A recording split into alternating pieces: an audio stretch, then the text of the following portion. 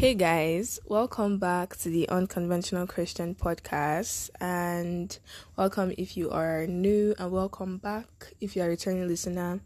Thank you guys for following this series. If you have been following this series, you're a real one. You're a G. But if you haven't, that's fine as well. You can always go back and listen to the last four. This will be the fifth and final episode of the mini series for my birthday special called 18 Things. So if you don't know, I'm turning 18, or I've turned 18. I don't know what it will be at the point you're listening to this episode. I'll definitely have turned 18. So I've turned 18 at this point. So it's titled 18 Things because it's just 18 different parts of my life that I just want to share with you guys. So I have it listed here. And today's episode is titled 18 Beliefs I Have / Popular Opinions. And I did it / unpopular opinions because I just feel like beliefs vary, right? Even beliefs in the same thing vary. Like we can both believe in Jesus, but that can even vary. Maybe the only thing about our Christianity that is the same is that Jesus is at the center, but every other thing, like some Christians believe you shouldn't wear trousers, some Christians believe you should, for females. Some Christians believe, different things, we all have different beliefs about what we should or shouldn't be doing as Christians. But at the end of the day, it's just that one is Jesus that unites Christianity as a whole. So that's why I put unpopular opinions, because we can very well believe in the same thing and not have the same opinion or opinions about it. So without further ado, we're going to get right into it. And the first one is life is unfair. This is a belief that I believe is general, but I put it here because it's the stark, hard truth. Life is unfair. Life is not fair to anybody.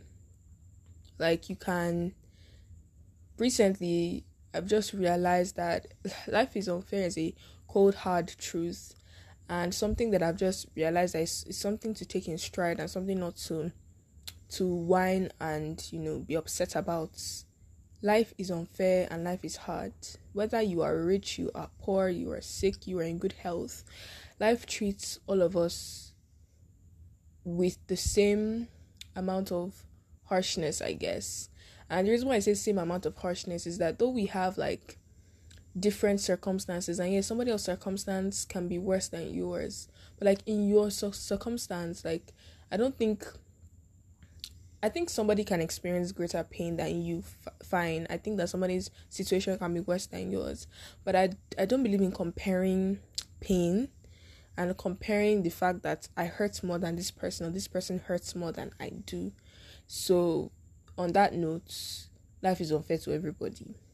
To what degree is what is different, and how it affects the person is what differs, or the people is what differs. But life in general is unfair, and the sooner we realize, the better we're able to make life work for us instead of working for life. Because at the lowest points and moments of our lives, we just realize that life can be really shitty. The next one is that my marriage must not be boring in any area. This is very, very deep to me. And I say deep because for the longest time, even up until now, I don't let me say up until now, but for the longest time, I didn't want to get married. And then even now, as an 18-year-old, it's just, should I say it's a bit weird, I guess. The entire marriage thing, is a huge deal to me, and I don't take any part of it lightly, which is why I don't talk about certain things. But at the same time, I also take marriage very, very seriously, and I take it very deep. It's a deep, deep thing to me. A relationship and a marriage is not something I think should be played around with. But in the same vein, I think as much as I think it should not be played around with, I also think that my marriage should not be boring.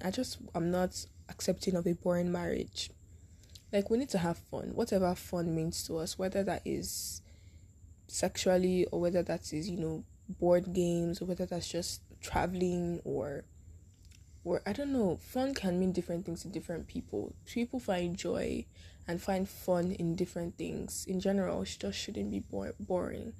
And then I'm a big one of like, there's certain parts of my marriage that if like the person is not up to par, like, there's certain things we have to get on record before we even enter into a marriage and say, oh yes, the two of us are going to get married.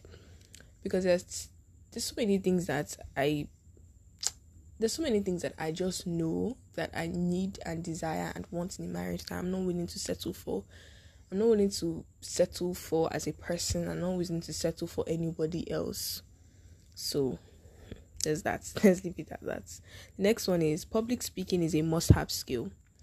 And this is basically an unpopular opinion because not everybody may think this, but I think public speaking is a skill you should have. Whether you're shy, you're loud, I just think that public speaking is a good skill.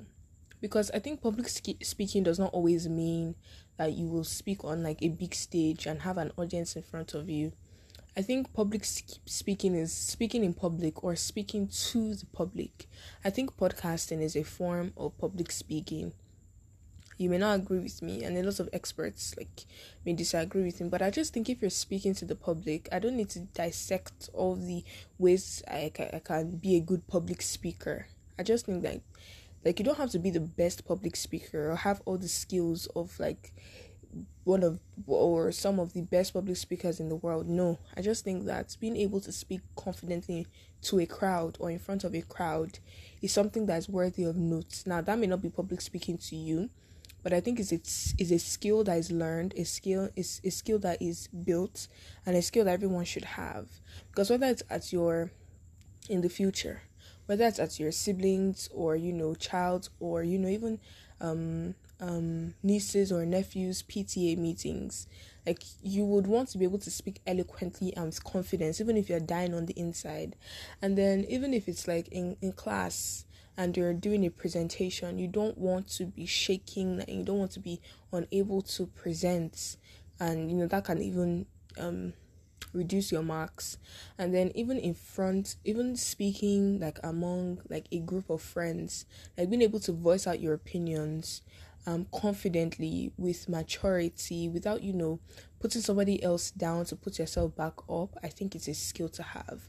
I think that in a meeting at work, when they ask for contributions and you actually have a contribution that could help, I think that raising your hand, standing up, or even sitting down and speaking confidently is a skill that everyone should have. Because whether or not you like it, you're going to speak to a group of people at some point, whether there are 3 people or just one person. Even at an interview, I feel like some of the skills in public speaking come out to play, because you want to be confident in an interview. You want to show that your audience. You want to show that you are the person for this job. There's a certain level of, even if you're not the best person for the job, once you have that confidence and have that aura of calmness and at the same time solid footing in yourself, that even somebody can see it from afar, then it's very, very, very easy to agree and to deal with certain situations and circumstances. Even in a marriage, I think, or don't let me say marriage, in a relationship, I think it's of utmost importance, being able to, and I mean a romantic relationship now with your significant other, being able to voice out your opinions, no matter how big or small they are, without being intimidating or without being intimidated, and being able to speak freely, especially when they're not doing anything to actively intimidate you, or you're not doing anything to actively be intimidating, then you should be able to speak with confidence. So I think that's a must-have skill. The next one is that money speaks and brings respect. This is a belief of mine, and can also be an unpopular opinion, because I feel like whether or not you like it in this world, money speaks and money brings respect. We can sit here in our houses and I can sit behind my phone and microphone and be talking about different politicians and different capitalists in the world and how they profit off the backs of poor people.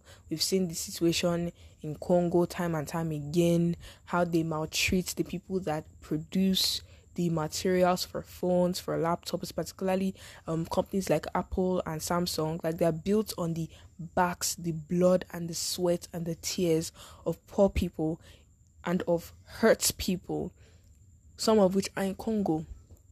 So at the end of the day, even you, the human hair and the everything, like there are people that are paid peanuts for you to buy hair that is 500k or ₦1,000,000 naira or ₦2,000,000 naira safe.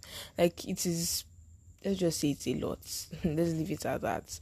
So, but regardless, no matter how much you hate the people doing those things, the money that they have brings respect, and not only brings respect, it speaks respect. Like you don't see a person in a freaking Range Rover or Lamborghini or Ferrari and you don't respect them.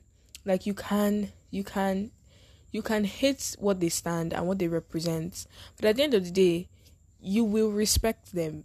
Like you respect the fact that they have money, you respect the fact that their money has brought them class, it has been able to take them to exotic places, it has brought them before kings and not mean men.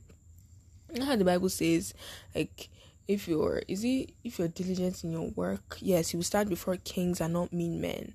Now you don't need money to stand before kings, but money would definitely bring kings to you. Because whether or not you like it, your diligence in your work can bring you before kings. But what money will do is bring those kings to your doorstep. So you will have to elevate from the point of like kings inviting you to meet them, because them still inviting you means to an extent you're still beneath them, which is not a bad thing. It just means you're beneath them, because by the time you're no longer beneath them, you're not going to stand up from a house to go and be greeting a president or a vice president. They're going to come to you. I think there was a video I watched rather, like maybe a year or 2 years ago. Like I think this Aliko Dangote's uncle, like a politician prostrated. This Aliko Dangote's uncle, maybe he's around, I don't know, maybe 70, 80. I'm not sure. And this politician, maybe he was around, maybe this politician is 60, maybe late 50s, but let's just say 60s, 70s as well. Like, and this politician prostrated before Aliko Dangote's uncle. I can't remember his name, something Dangote. That shows you that if a whole Nigerian politicians are very proud, and with all the money that a lot of them have stolen, they have no business and they have no need to be bowing down before like somebody that they could, just because they don't tell us how much money they've stolen does not mean they don't have it. They're not able to declare it because it's obviously illegal, but that doesn't mean they don't have it stored somewhere. So for that politician or politicians to respect him to that point, that a grown man, and not just any grown man, like a grown man is in his like 20s, late 20s, early 30s, that's a grown man. Like you already like more than a grown man. You are a man, like you are more than a man if you're already in your 60s and your 70s. Like you've lived in this world and you are like you're prostrating before somebody. Just like, is money, do you think money and power, let's put it like that, money and power brings respect and speaks respect.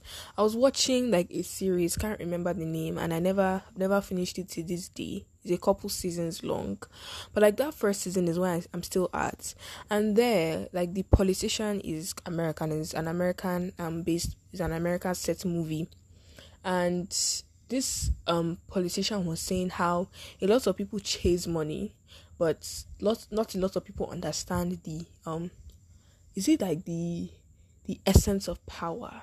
Like, yes, you can have money but not have as much power. So money, yes, brings power. A lot of rich people have a lot of pull in governments.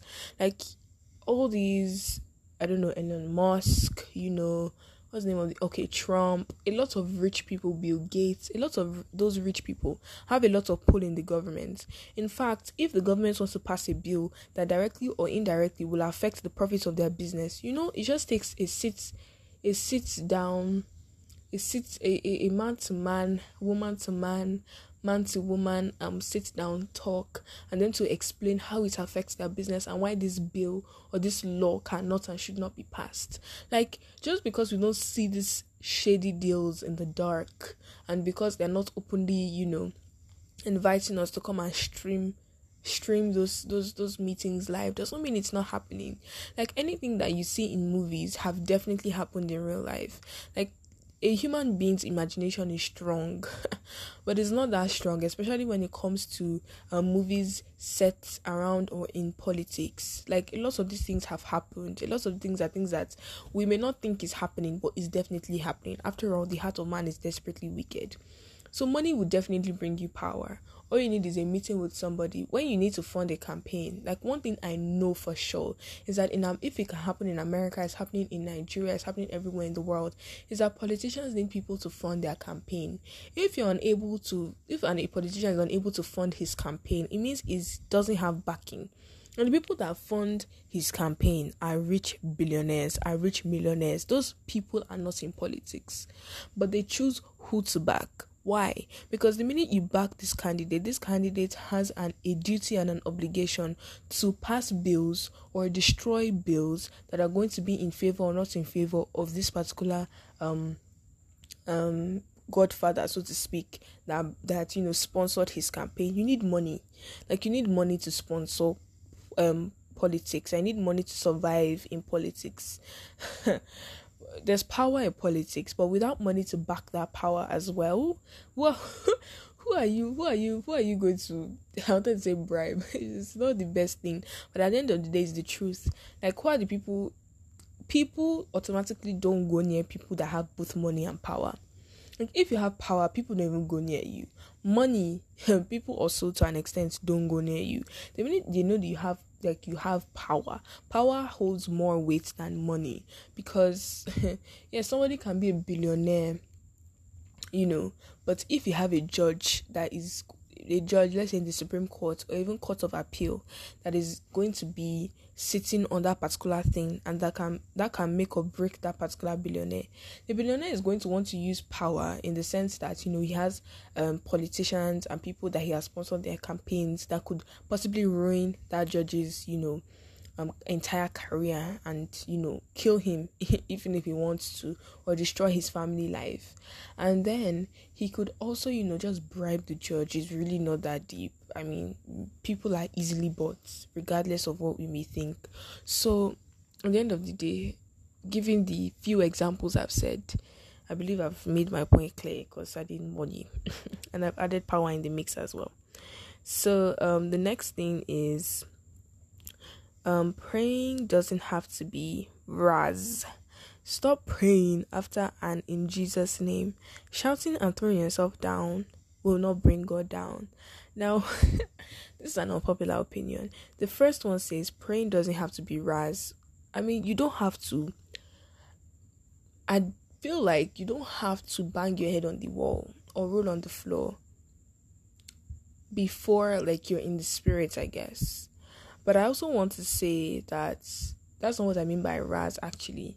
Like, if you're really in the spirit, and I've experienced it, like, you're so, like, taken by what God is doing that nobody else can see, that you care about nothing around you. So I think that's fine.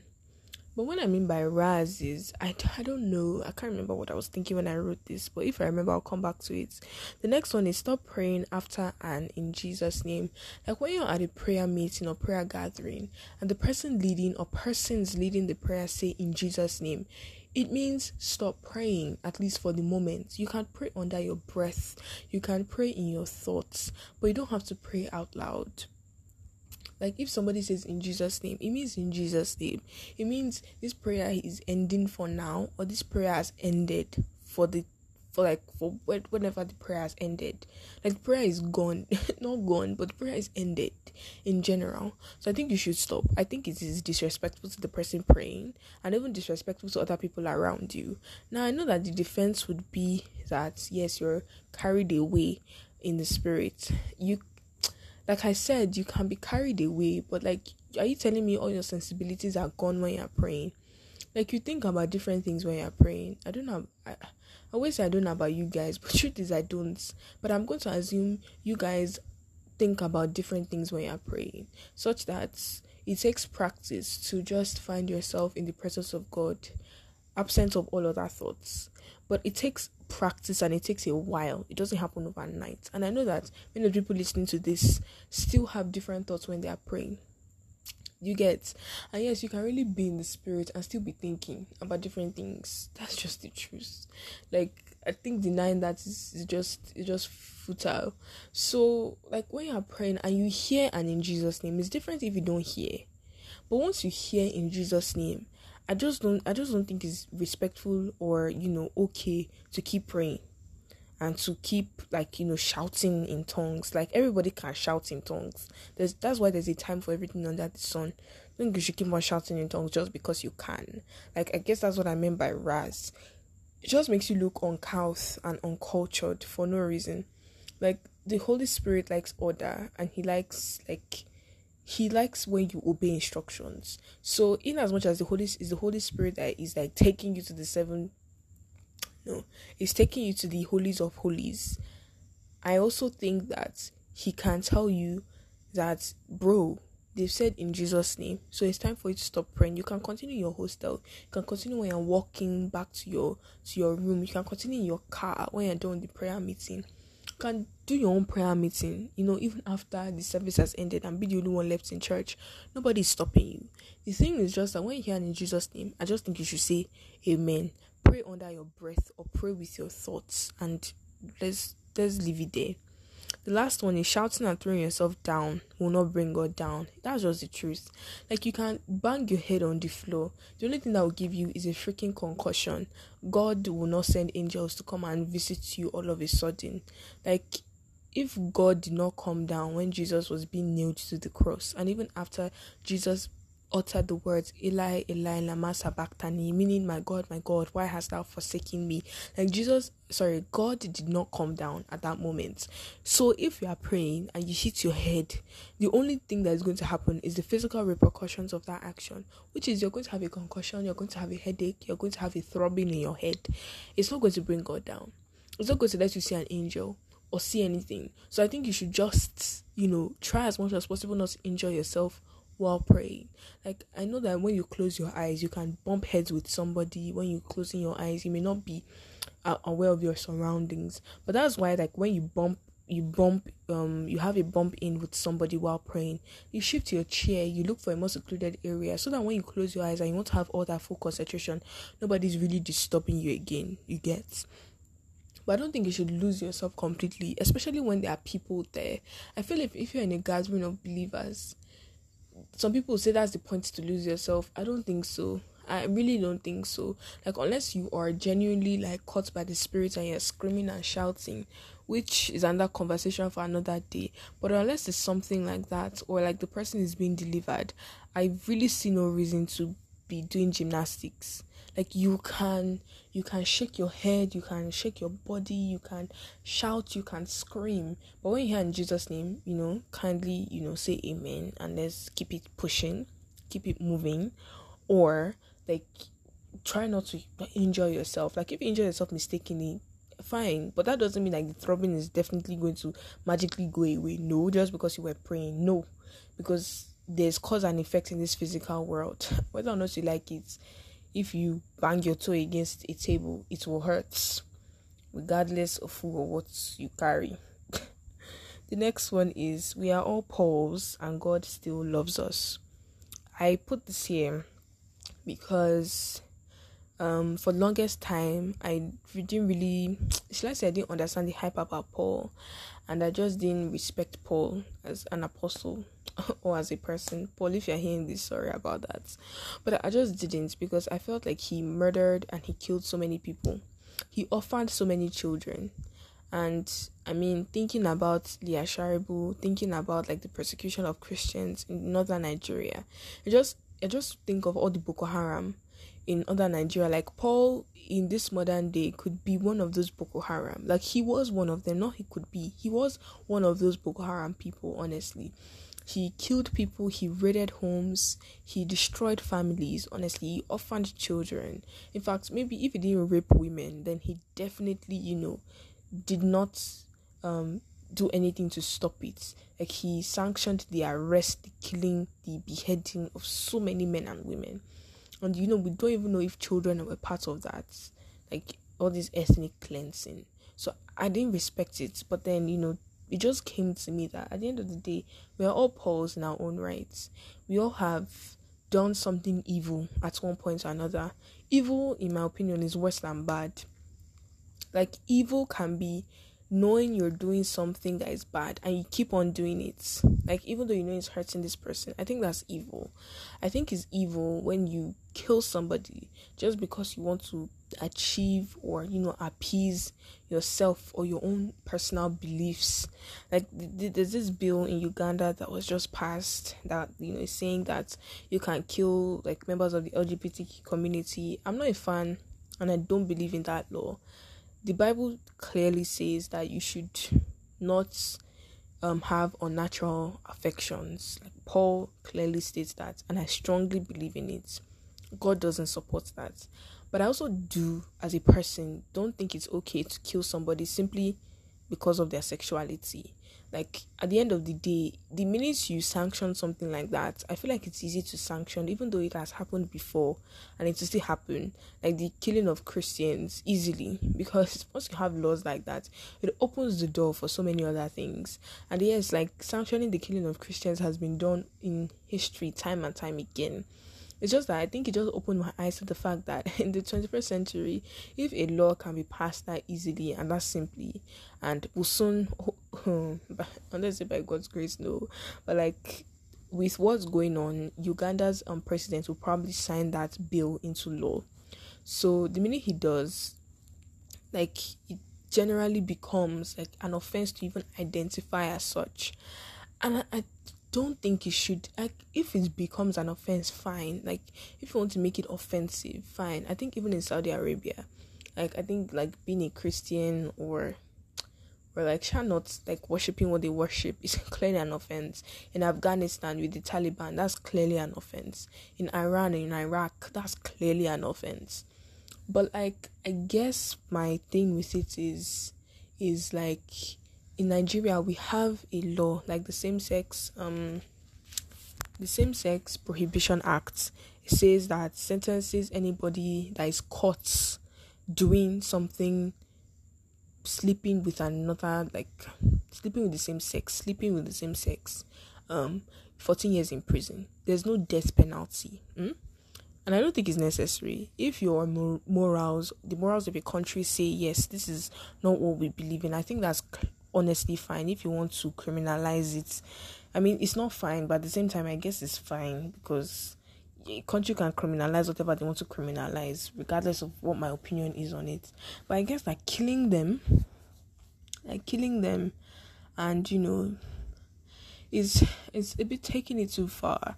And as a Christian, I don't think you need to kill people to change them. Like, killing members of the LGBTQ community is not going to stop protests. It's not going to stop people from being who they are or who they believe they are. Like, the only way you change them is when they are alive. If they are dead, they clearly go to hell and have achieved nothing as a Christian. So I guess that's why I don't agree. I don't not agree. No, is that correct English? I'm not, like, it was already a crime in Uganda, like, to engage in sexual acts with the opposite sex. But simply saying, oh, I'm gay, is now a crime. And you know how sensitive that can be, because if somebody wants to be very petty and knows somebody else is gay, like, they can easily point to them and say that person is gay and send police to come and pick them up. Like, it just feels very scary and very like a violation of like a right to just identify as something. Like, if you identify as like a dog or whatever, I don't have to know you. But I guess like criminalizing them for just identifying as that is a lot, because there will come a time where, like, as Christians, just identifying as a Christian is going to cost you your life. It's going to cost you your sanity. And not even like doing Christian acts such as, raising the dead, healing the sick, preaching the gospel, converting people, having a church service. Those are Christian acts. But simply saying, I'm a Christian, is going to kill you one day. Like, in this world that we're living in, it's definitely going to kill some. It's definitely going to kill some Christians, if not us, but definitely some Christians are going to die for simply saying, I'm a Christian. Nothing more than that. So I guess that's why it rubbed me the wrong way. I don't support what they're doing. I don't support their cause, but I also don't support Uganda's new law of criminalizing just the identifying with that particular set of people. I just think that it's open to abuse, and it's just open to misconstruction and misconstruing of different things. I don't think it's fair, because they are feminine guys, and the minute you claim that they are gay, even when they are not, you're putting somebody's like life at risk simply because like you're unhappy with what you think their lifestyle is, even though it could be nothing like compared to what you think it is. Like, I guess that's my point though. Like, you can criminalize it to an extent, but shouldn't that identifying as is what got me, I guess. But we'll leave that conversation for another day. But that's basically that on we are all Pauls. At one point or another, we have done evil, and God still loves us regardless. Sometimes divorce brings peace for children and the couple. This is an unpopular opinion, because in Christianity is even an unpopular opinion in regards to the Bible, I guess, because the only cause for divorce in the Bible is that infidelity, basically. And I think that infidelity is not just sexual, I guess. If you are like, somebody asked on a group one day that if like a woman is in an abusive relationship, does that call for divorce? And like the answer like the person gave was that not initially, that the woman should, I don't know, maybe she should stick it out for a while, and then when she sees that it could become like threatening to her life, like she can leave the house, but she shouldn't divorce. I disagree. I think that infidelity is not just sexual. Like, you are I feel like you are not committed to me. Like, once you break your vows as a man, Paul clearly states that a man ought to, the first thing that was in that book, can't remember where the thing is, but it says, wives, submit to your husbands. And the husbands are supposed to love their wives as Christ loves the church. How did Christ love the church? He died for the church. If your husband beats you, he's not willing to die for you. And I think that is a form of infidelity. Leave that freaking marriage. That calls for divorce. Like, just thinking infidelity is like saying that like torture is only physical. Like when they cut off your arm or your leg or your like private parts. Like, torture is not only physical. Torture can be emotional and mental. Like, people run crazy from this kind of things. People have mental breakdowns, midlife crisis from these things. So infidelity, in my opinion, is not just physical. I won't accept that infidelity is just when a man cheats on a woman or a woman cheats on a man. Like, that's one form of infidelity. But the minute you break that law of not being able to love your wife as Christ loves the church, that calls to me for divorce. That calls for divorce. I don't care what anybody has to say. That is a big form of infidelity to me. To raise your hand on your wife, to beat her not once, not twice, but make it a lifestyle. Like, you're beating her like when you're angry, when you're drunk, when you are inebriated. That woman needs to leave that man's sorry ass and run away. Don't stay in that relationship in the name of, oh, I can't divorce. You can't divorce him, because it is, unless God specifically tells you not to, that is a ground for divorce, in my own opinion. Abuse is a ground for divorce. It is a form of infidelity, because God is entrusting this woman to you, that regardless of anything that happens in that marriage, you will give your life for her. Meaning that when they're supposed to take her to jail for a crime she committed, You will give your life for her. I think it was Hosea that was the prophet that God asked to marry a prostitute. And God used that as an example to show how Israel was to him and how lots of Christians are today. I mean, including myself. Like, we run to God and then we go and haul ourselves out and then come back when we see that God is the better person, and then go back and then come back again. Like, the reason why Hosea, I guess, didn't divorce his wife is because there was a reason for that marriage. There was a reason for it. But I do think it's a form of infidelity. And nobody can convince me otherwise. Like, staying in a marriage just to die, I just don't believe in it. Like, that's your business. So, but if you want to stay as a woman in a marriage until you die, that's fine, I guess. Like, it's your life, it's your death, it's your burial. But me, that could never happen to me in Jesus' name, amen. But like, if I ever found myself in that situation, I'm not staying in that marriage. I also think that another form of infidelity is like, one of the things about the wife is that, is that she submits to her husband. And I think that the minute she's unable to submit to her husband is also a form of disloyalty. It's also a form of infidelity. I looked up the meaning of infidelity, and it means marital disloyalty, adultery, unfaithfulness, a breach of trust, a transgression.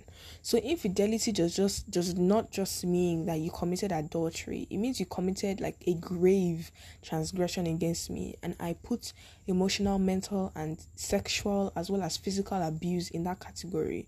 Like, if a married woman is being sexually and physically or even emotionally and mentally abused and financially abused by her husband, she needs to leave that marriage. She needs to divorce his ass, because that is a form of infidelity. Infidelity has, like, life has passed infidelity just being cheating on your wife. No, infidelity has passed that. Like, infidelity is a grave transgression in your marriage. Like, having a baby on you, like having a baby on your wife, going outside to impregnate another woman.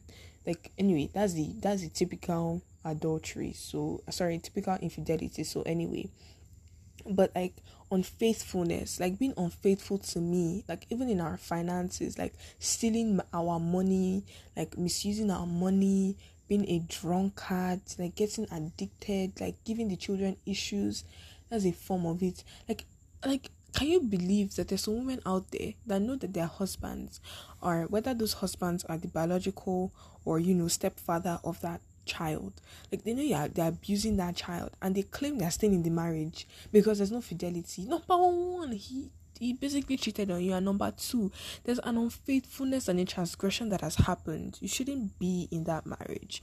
Like, it is completely disloyal. Like, and I think that the two major things is that the minute that husband is unable to give his life for his wife, he can't give his life for his wife if he's emotionally abusing her, if he's mentally abusing her, if he's sexually or financially or physically abusing her. There's no way he can give his life for that woman, because he does not love her. He only lives to control her until she dies, either by his hand or from all the abuse and the abuse on her body and on her mind. And then it can also go the other way for a man. Like, a man can be abused by a woman physically, but it's more common like emotional abuse or emotional blackmail. Like, he should also leave that marriage. Like, sometimes divorce is better for the children. Sometimes it's not better. Sometimes the children like suffer as a result. But I think that in like extreme situations, especially when it has to do with abuse, staying in that marriage just for your children to see how they grow up is just not fair to them. Like, there are very bad marriages out there, but I mean, there are some bad marriages that you can always salvage, but there are some that you only salvage them after you've separated from the other party. You don't salvage them when they're still in that marriage. Me, as a lawyer, as a person, as a friend, I would never ever give that kind of advice. The next one is that your posture can make or break you.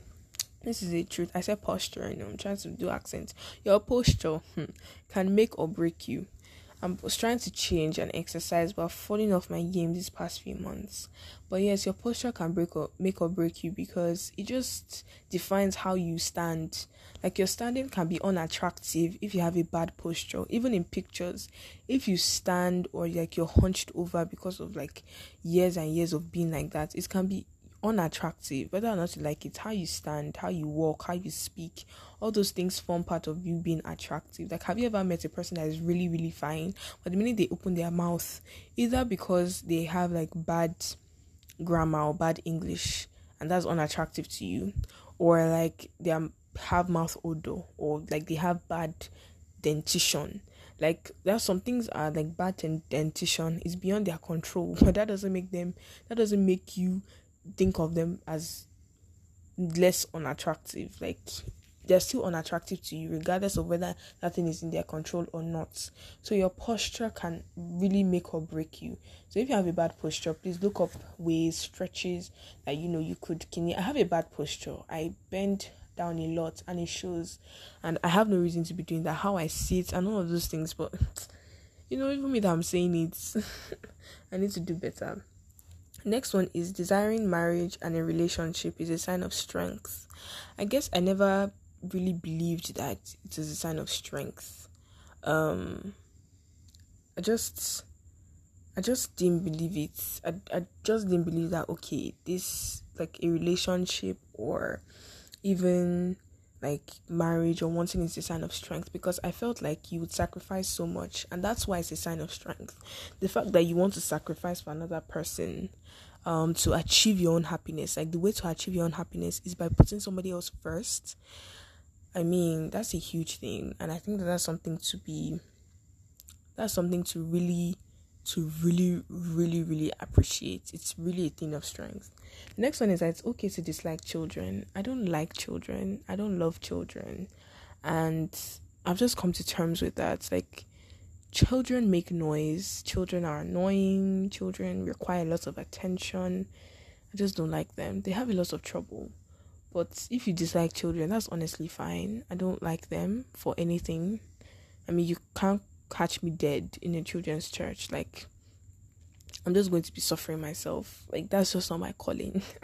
I believe I'll have children in the future, but at the moment, I have no love for them. The next one is marriage is not a fairy tale. I love fairy tales, and I love the fairy tale thing. But at the end of the day, I know marriage is deep. Marriage is not a fairy tale. I mean, from what I just discussed, there's abuse in marriage, whether it's knowingly or unknowingly. And there's abuse that doesn't stop. There's abuse that kills because of societal and, religious beliefs of not wanting to leave the marriage, of not wanting to look like a pariah in society. So at the end of the day, marriage is not a fairy tale, regardless. Even if you have money, even if you have children, even if, like, you have quote and unquote the fairy tale life, is still not perfect. Like, you can outgrow each other, number one. And number two, you can get bored of each other. Like, even boredom is a major issue in marriage. The minute you guys are unable to find new interest in yourself every day, it means that there's something definitely wrong. And while I won't say that's a good thing to divorce over, many couples have definitely divorced over that, because they are no longer happy. The marriage is full of drudgery, and it's just like sad, without anybody like actively contributing to the sadness. And that's the problem, because nobody is trying to stop the sadness. Nobody is doing anything to liven up the marriage. It just becomes like a desert, nothing to grow anymore. So the marriage is basically moot. If they stay together, they're unhappy. If they go apart, they may not necessarily be happy, but at least they have their own lives to build. It's no longer like a desert full of two people. So I can get like why people divorce over that, though I wouldn't, there are ways you can always liven up a marriage and make it better, especially when like it's not as like horrible as like abuse and infidelity and other things. The next one is that dreams are important. They're very important, because dreams are like the lowest form of visions, and if you dream, you're already having a vision. So dreams are important, very, very important. So take them seriously if you're not already taking them seriously. Next one is talking about your hurt or pain should not be a routine. Everyone they suffer. This may sound insensitive. I think you should speak about your hurt and your pain, right? I think you should speak about it, because a lot of people like hoard their pain, and I'm like that, and I'm trying to break out of it. Like, a lot of people are like me. We hold our pain and just want it for us. We don't want to let go because we think it's only that pain that makes us feel, which is the lie of the devil, the lie of the enemy. But I think at the same time, talking about it can also become like a sign of vanity, in the sense that you speak about your pain and your hurt so much, you forget that it's not only you in the world. Like, somebody always has it worse than you. And I believe in talking about your pain or hurt. Like, recently had some deep conversations with one of my siblings, and I loved the conversations we had. She spoke about her hurt and her pain, and I think that's beautiful. Honestly, I'm not knocking that. I'm just saying that some people use it as as an instrument or as a weapon of vanity, of like, because I've gone through this, like, I'm this. I don't know how to explain it. I don't know if you get my point. It's not bad if you use your pain to elevate yourself, if you use your pain to tell a story. I just think that it comes to a certain point where you just realize that, yes, I've gone through this, but at the end of the day, I can move on from it. I don't need to stay in the point where, like, it just comes vain for me to just be in that same situation. I don't know if I explained that well, but you can just manage it. The next one is that fighting is not always a bad thing. Fighting is not always a bad thing. It's why we have activists. Like, activists fight for a cause. Without them, a lot of our human rights would not be available. As a woman, like, my women's rights, a woman's right to vote would not be in existence if they didn't fight for me. Like, even abortion rights, it was fought for before it's now, like, basically taken away now in the freest country in the world, which is the US. Like, but it was fought for, and even some states in the US, it's still being fought for, and it's still being allowed. Without those people, it wouldn't be happening. Like, even religion is being fought for, the freedom of religion, even not to be colonized again, to have independence in Nigeria, was fought for by some people. So fighting is not always negative. Don't always see fighting as this negative thing you cannot engage in. Fighting can also mean a form of activism. If Paul did not fight for his parishers, if he did not fight for the churches, if he did not fight for the people reading his letters, a lot of them would have perished. Pastors fight for their flock in the place of prayer. They fight for their flock when they tell them what they're doing is wrong and how they should change. They fight for their flock when they call them out on their BS. So fighting is not always a bad thing. The next one is that it is not pride to decide who to talk to and who not to talk to. It's not pride. There are some times where you just need to keep your peace. Like, there are some people you don't need to be talking to. There are some people you don't need to be having conversations with. And it's not pride if you decide not to. That people can see it as that, but honestly it is not. Making a decision that, benefits you and, even benefits the other person, because I think that, like, having useless conversations with people, or that will end up like being your enemies when you may need to turn around or you need to turn your back, is just not worth it. Next one is being an attention seeker is not always obvious. It's not always obvious, so like, you can be an attention seeker and it can be seen as pride and arrogancy. Like, people can really think that you're very proud, but the truth is you're just seeking attention. You're just seeking people to notice you, love you, understand you.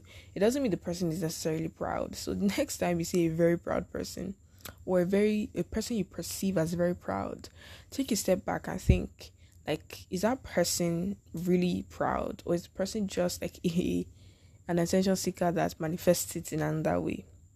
Next one is that miracles are subjective, and this is just the truth. Like, I want more money, so if God gives me like a job, or he pays off my school fees for the next how many years, that's a miracle to me. For some people in my school, it's not a miracle to them because, number one, they have paid it.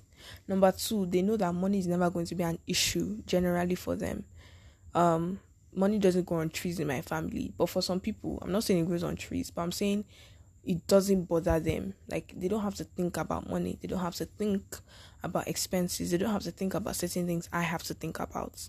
So miracles are subjective. Maybe for them, the miracle they are looking for is an opportunity to, I don't know, meet the vice president or president. Like, that would be a miracle for them. but my miracle is different from your miracle. And have the general miracle of like healing and all of that. But even the healing, the purpose of the healing, the reason for the healing is subjective. So miracles are subjective. And the last and the final one is that God exists. Your conviction and consecration doesn't have to be mine as well. What you think a Christian should do or not do is not explicitly written in the Bible, especially when it comes to our day-to-day life. Like, there's nowhere in the Bible that it says don't curse. Yes, it says don't curse, but it doesn't say don't curse, which is like the F word, shit, all of that. That's number one. It's just like societally not allowed, I guess. And then like there's some certain things that it's just your own belief, like that your consecration and your own like conviction is what determines how you act and how you behave. And yes, there are some things that should be general, but not everything is general, and you just have to accept that and move on. And God exists. If you listen to the podcast, I think you should know by now that God is a major part in everything. So God exists. I'm so glad I'm finally done with this mini series. I hope you guys enjoyed it. If you haven't listened to the other 4, please go ahead and listen to the other 4. I'd love to hear your thoughts and your opinions on it. Please, you can always reach me at diaryoftheuc@gmail.com. Follow our pages in the showroom below. And my mouth is spinning me, but I really, really enjoyed filming these episodes for you guys, and I'm glad I was able to achieve all of this in time for my 18th birthday. April has been a good month, and by God's grace, the rest of the year will continue to be.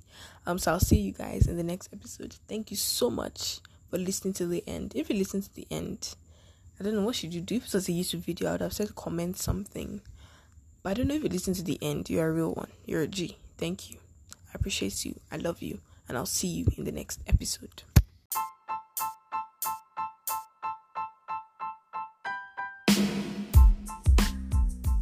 Thank you so much for listening to the end, guys. I appreciate each and every one of you. Do not forget to follow our Twitter and Instagram handles at Diary of the UC, and my personal Twitter and Instagram handle at Moniyoluwa, spelled MONIYEOLUWA. And most importantly, do not forget to send in any UC prompt to our email at diaryoftheuc@gmail.com, whether it is a conversation you want to start, a contribution to the conversation, or even a podcast title that you would like me to talk on. I would love to hear from you guys in any way, shape, or form. I thank you so much for listening to the end again, and I'll see you in the next episode.